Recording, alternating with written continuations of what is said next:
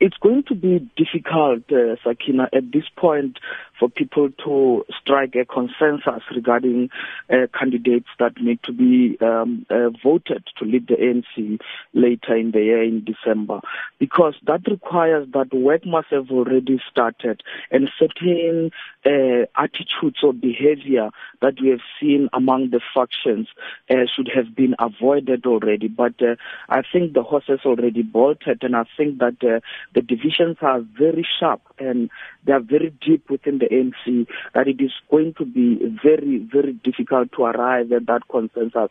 Unfortunately, the party has allowed itself to institutionalize those factions to a point where I don't think they can even imagine working without pursuing those factions that have started far back within the party. So it is a good call. At least it demonstrates that ANC members are aware of the deep divisions and are aware of the problems that the party are facing. But you really need a long-term solution to this. Just talking about it, that you want to avoid conflict, it's not going to help at this point. I think that those divisions are too deep to be dealt with before you get to the elective conference in about 4 months' time.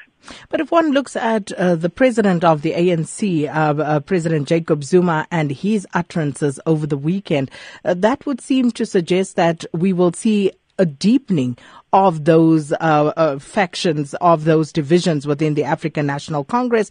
If, of course, in yesterday's National Working Committee meeting, they actually did manage to agree on actually putting pressure on and maybe even purging those who voted against the president, as it is put, although it was, against the motion. Exactly, Sakina. The president's utterances and also some of his allies have followed suit in supporting his call, his intimation that those who voted against him in parliament need to be disciplined. That just shows how ANC members are actually willing to invest their time in fighting against each other. Because if you look at it, Sakina, the motion has passed. You ask yourself, what is it that will be served by actually victimizing the people after the fact?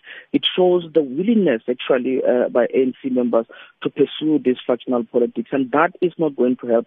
There is no way under the sun, I think, that those actually members who voted against President Jacob Zuma will actually take this lying down. So what that means is that instead of the party trying to consolidate, instead of the party meaningfully working towards this possible consensus, which is quite elusive, now you see people investing time in further dividing the party and in further ossifying those divisions that are there within the party. It's not going to help, and it is going to create only losers and winners. That has been the approach within the ANC in their last two successive elective conferences. But isn't that the clearest indication that this is not about the ANC, but about individuals within the party who have, perhaps in some instances, become bigger than the party?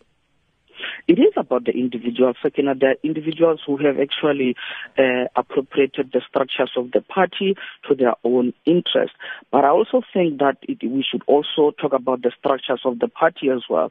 The main question that always bothers me with the ANC when I look at how they deal with these internal divisions and other mediation processes that they could undertake is that there seems not to be awareness that you actually need to allow for open expression of ideas within the ANC. We should not castigate people because they are different.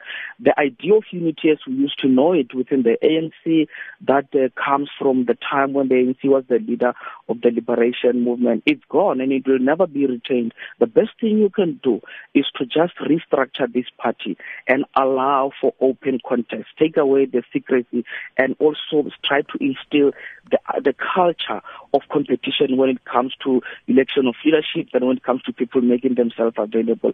In that way, the ANC can adjust itself to becoming a modern party, presiding upon cadres who live in a society where individuals are known to be competitive. You cannot stop competition. All you have to do is to allow it in a way that at least the consequences do not result in the erosion of the party. And I think they have not done very well. The ANC is caught between two traditions. They keep on invoking this tradition of saying we want unity as in the old days of unity.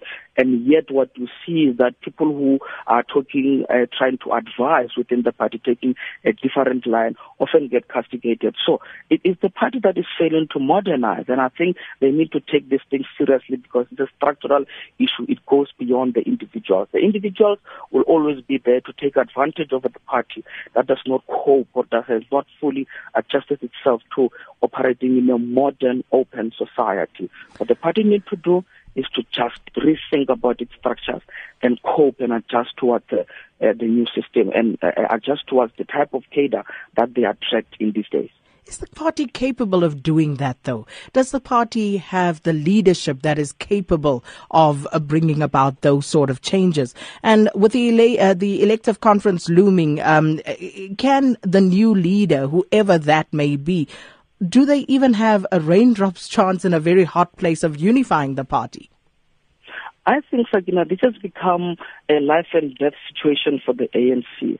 They no longer have the luxury of even asking themselves if they are capable of doing that. If they do not do that, they are actually going to be crowded out. They are going to have serious problems. As we are seeing, they are devoting much of their time towards those internal conflicts because they could not institutionalize their structures in a way that could resolve this conflict in an open manner.